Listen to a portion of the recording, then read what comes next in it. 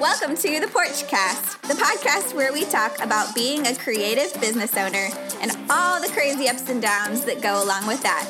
I'm your host, Kristen Sweeting, and I can't wait to get started.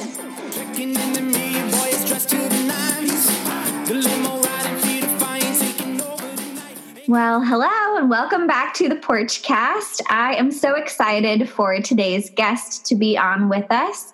Lindsay Bryan-Podvin is a financial therapist and works with couples and individuals through money mindset issues and struggles and money anxiety. And so I'm really excited to have this conversation with you today because I love talking about all of those topics.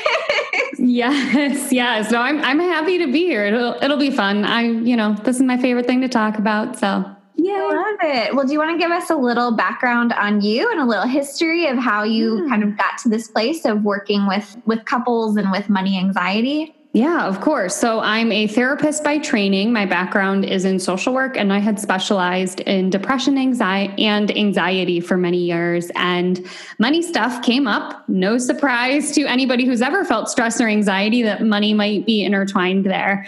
But in my training as a social worker, we were not trained on how to help people with their money stress. We were really trained to say, if somebody comes into you and says, I'm stressed out about money, our job is to go, okay, well, why don't you call this 800 number and they can help you with a budget?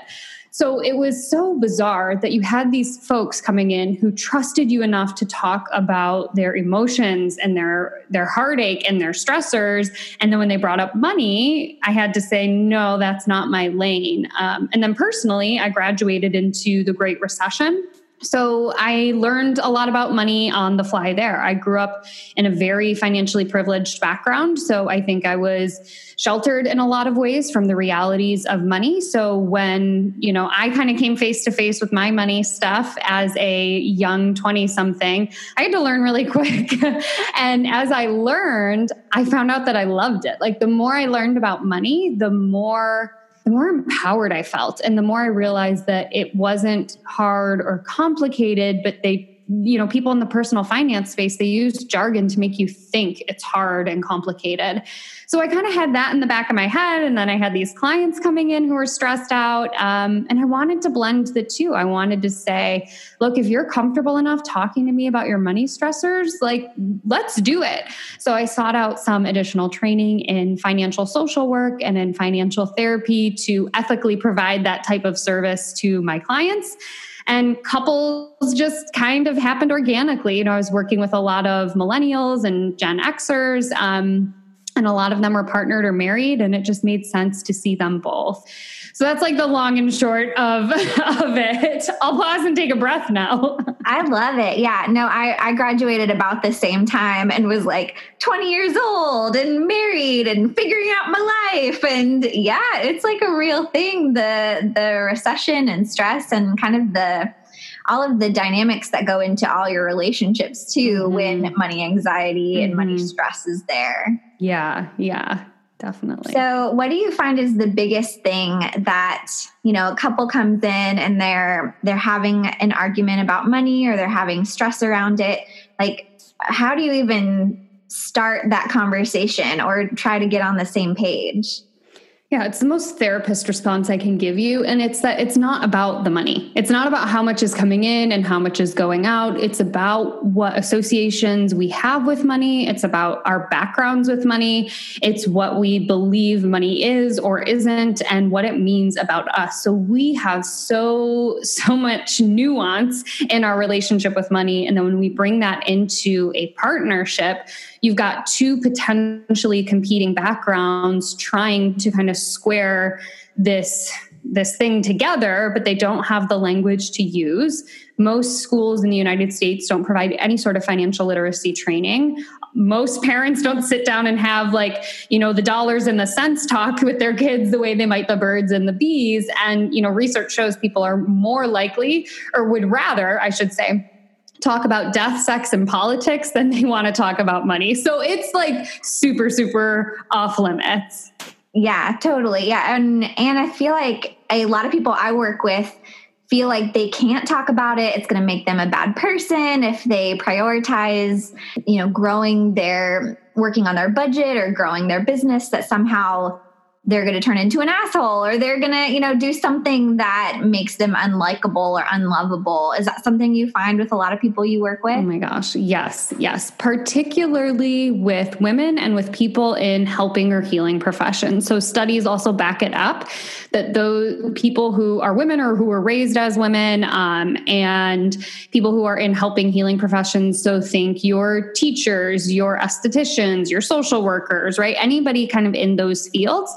We tend to internalize statements like you can't be a good person and make good money. We tend to believe that making money or wanting to make money means you're greedy. So we have to undo a lot of baggage there. I'm actually, it's interesting you bring up those specific things, because I had been sitting with all of everything that has been happening and seeing my fellow therapist friends in private practice, have their phones essentially ringing off the hook because everybody is ready for therapy, which is great. I'm a huge proponent of therapy. But then they're also burning themselves into the ground. They're seeing 30, 40 clients a week, and they're charging almost nothing because they feel like they have to be good therapists, and good therapists can't make money. So my next kind of venture is going to be helping out my fellow private practice therapists to work on their money stories and create sustainable fees so they can cultivate profitable businesses. Yeah, totally. No, I see that with a lot of therapists I work with too, or coaches or anyone who really cares and wants to give back, or artists. It's like, no, I feel like I need to give. I feel like I need to make everything super accessible, which that's a beautiful thing. And also, we have to take care of ourselves too. And in order to be able to pour back into other people. The starving, there's such an interesting dynamic, and this being in the art world, right? That you're either a starving artist or you're one of the very few superstar artists, but there's not a lot of room in between, which is ridiculous. There's definitely room to make money. There's definitely room to make money in ethical ways. You can absolutely be a creative person and pay your bills and then some. Totally. Yeah. Yeah. And as everything's been happening recently, there's been, I've done a lot of money mindset work, and I'm excited to talk to you about this because I feel like a lot of money mindset work that is taught to us is another form of spiritual bypassing, or is just kind of a rehashed version of a lot of the stuff that we're against. And so how do you kind of be okay, some of this is good and some of this is bringing up new challenges with is capitalism a good thing? Is this a good thing? Where do we land with all of it? So I don't know if you've had those conversations. I'm sure you have, but yeah, absolutely. Yes. Oh my gosh. So I have so much to say on this topic, because what I have seen happen over the past, I would say fairly recently, the past 3 or 5 years, is that there has been an increase in people trying to kind of help in the personal finance realm, because for so long, the personal finance realm has been dominated by white dudes who use a lot of jargon and use a lot of shame techniques, right? So people who say things like you're stupid if you don't have an emergency fund, and you're an idiot if you have any debt. And that kind of language obviously isn't going to make you feel warm and fuzzy and try and get in touch with your numbers. So then we kind of saw when did that book, The Secret or The Universe, come out? But whenever that book came out, we saw people kind of come out of the woodwork and go, oh, here's a different approach for people with their money. So it seemed like such a welcome relief to have these people come in and say, it's actually not about shame and restriction, but they went so far into the other direction with this spirituality that they absolutely engage in spiritual bypassing. So we know, and if you don't know, spiritual bypassing is when you omit real life stressors and pains and heartaches in the name of spirituality. So it would be things like, if you prayed harder, you wouldn't have depression. So when spiritual bypassing comes to personal finance, it sounds like put everything on a vision board and your dreams will come true, right?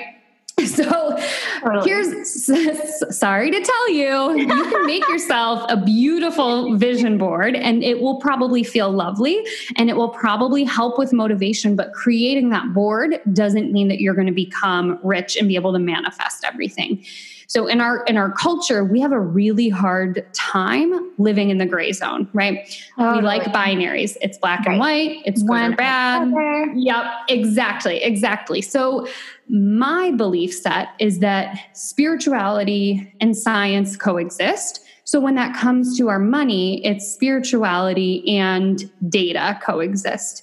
So we take some of that money mindset stuff, but we also pair it with what is the reality in your bank account? How much are you bringing in? How much are you spending? And are there some mindset barriers that are preventing you from raising your fees or from dialing back your spending that are getting in the way? And if so, we can address those. But if you ever work with someone who's only mindset or only data, you're going to run into a wall. So I'm so glad you brought that up.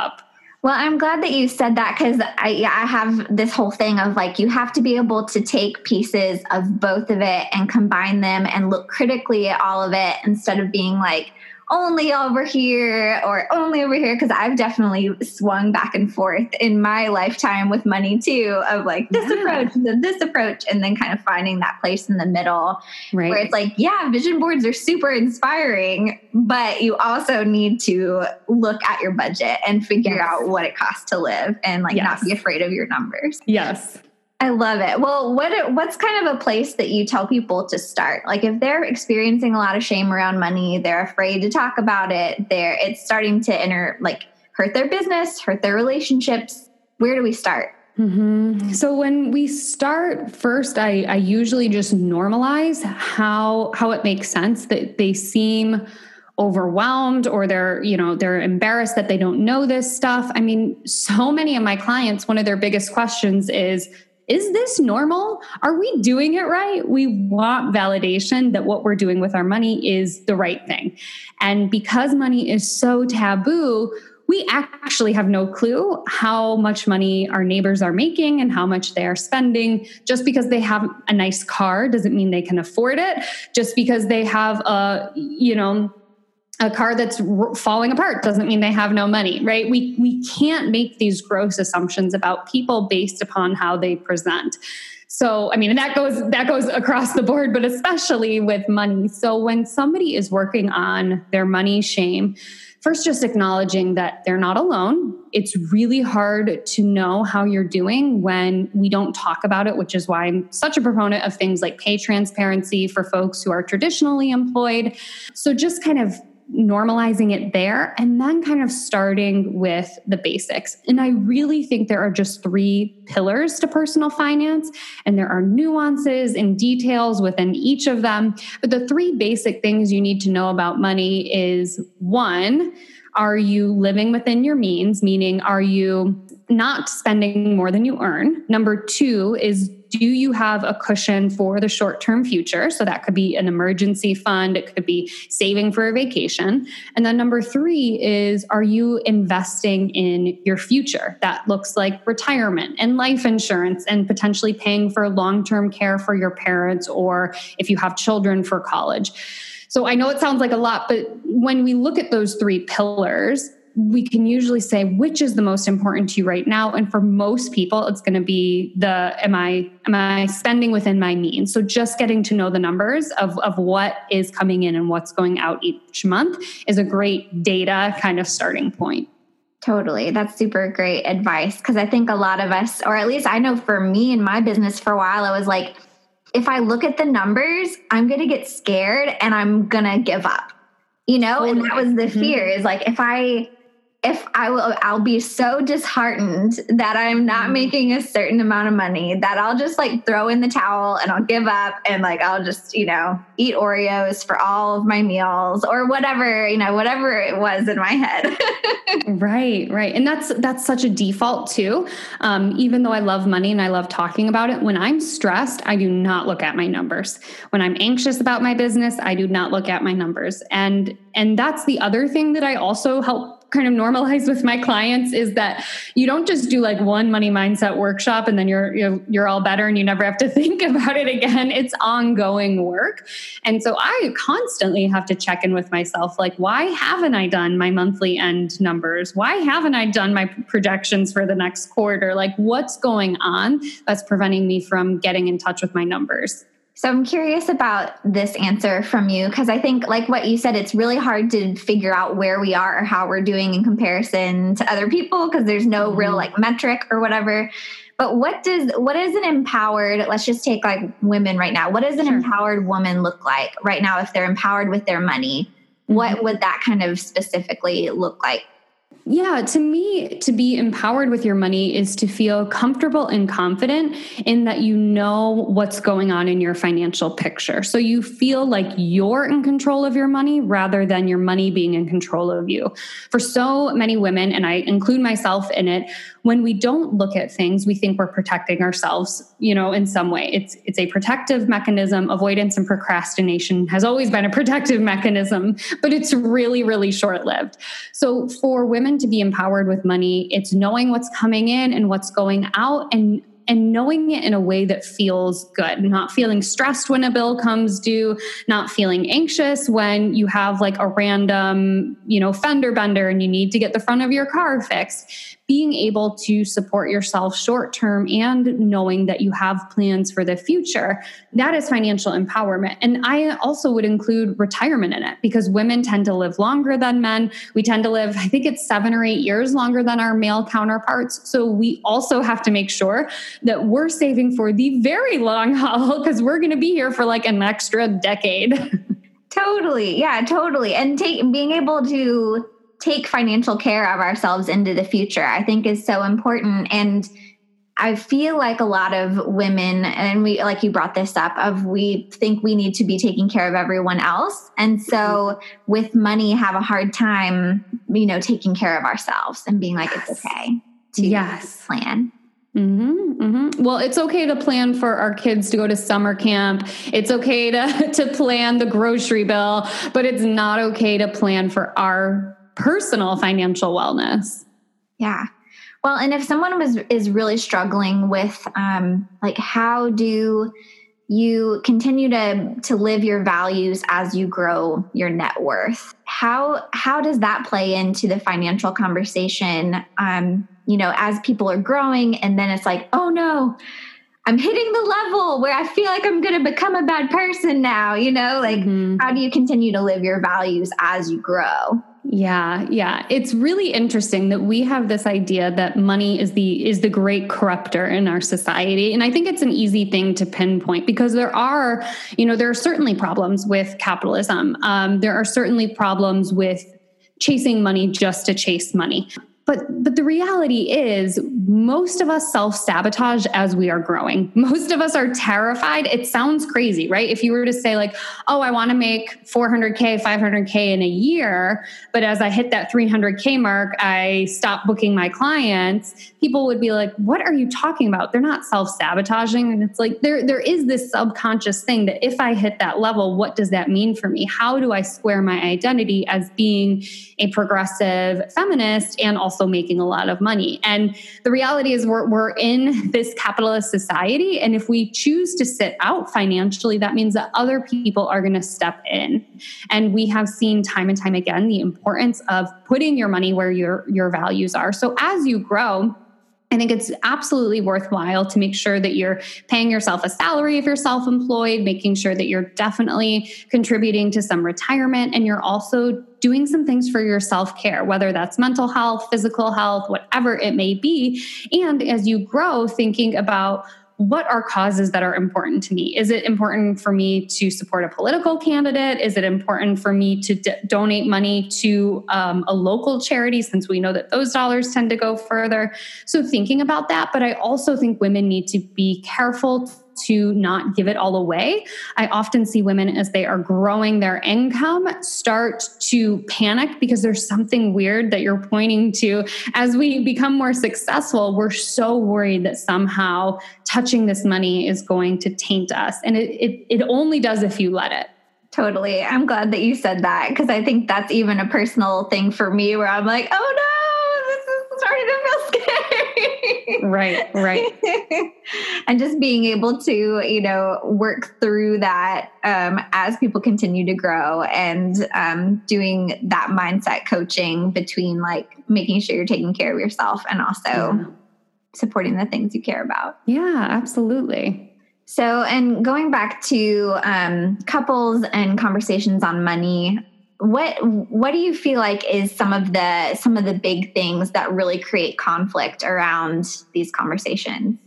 It's one that we don't know how to have conversations anyway. That's already hard.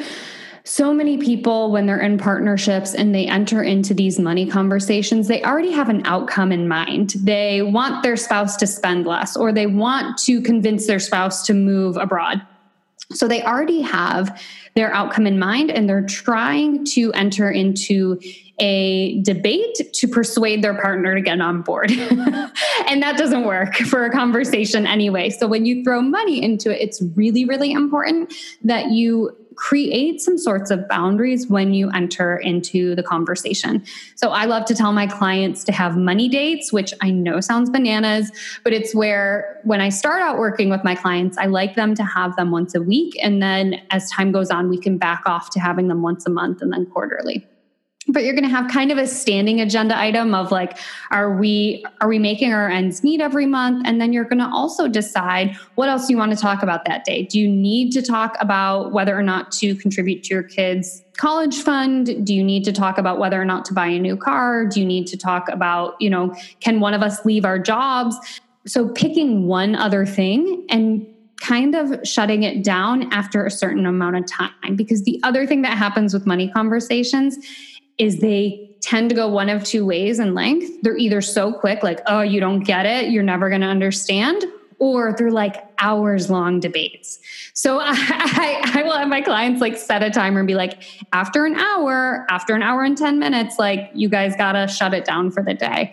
And that's not about saying don't engage in the conversation. It's just don't burn yourselves out in the process. So when it comes to clients, I say pick one thing that you're going to talk about, maybe two things on that agenda, and you can always come back to it later. If you think about like a project at work, you don't anticipate that you're going to knock out a project in an hour or even in a day. You plan that it's going to take some time.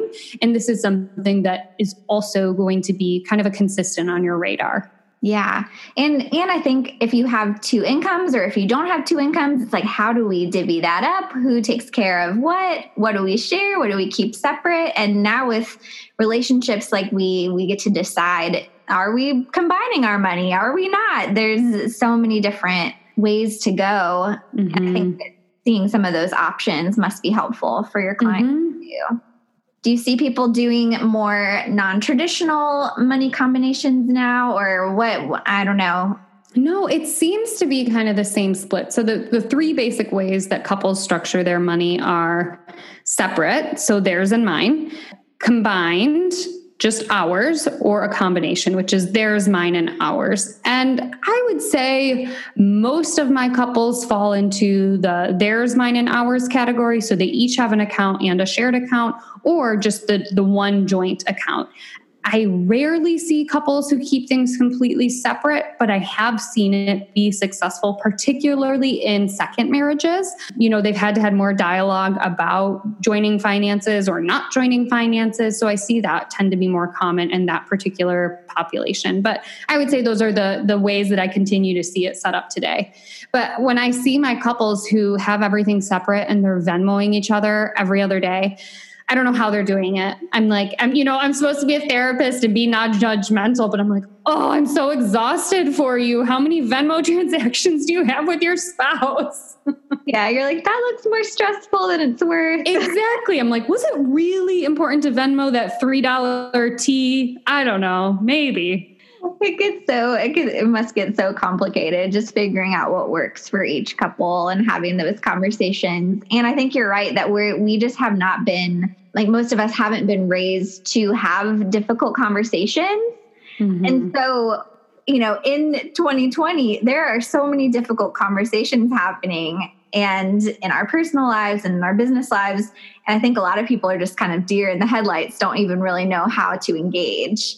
And that is like worth hiring a therapist for just any time of the year, right? Mm-hmm, mm-hmm. Very pro therapy. Do you have any tips for people as they're engaging in hard conversations or anything?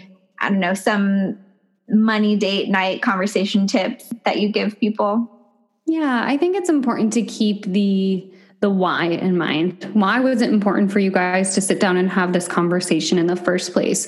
Was it that you have a particular goal you want to achieve? Is it that you want to increase your intimacy through conversations like this? Think about the why, and also pat yourselves on the back, because very few couples talk about this openly and honestly and regularly in ways that are healthy and structured. So giving yourself a lot of compassion, a lot of grace for when you engage in these conversations. Know that you're not alone in having tough conversations, but really keep the two of you as a unit in mind as you have these conversations. I love that. Well, thank you so much. I'd love to just let you share with the Porchcast where people can find you online, what you're excited about with your business right now, like where people can engage with you.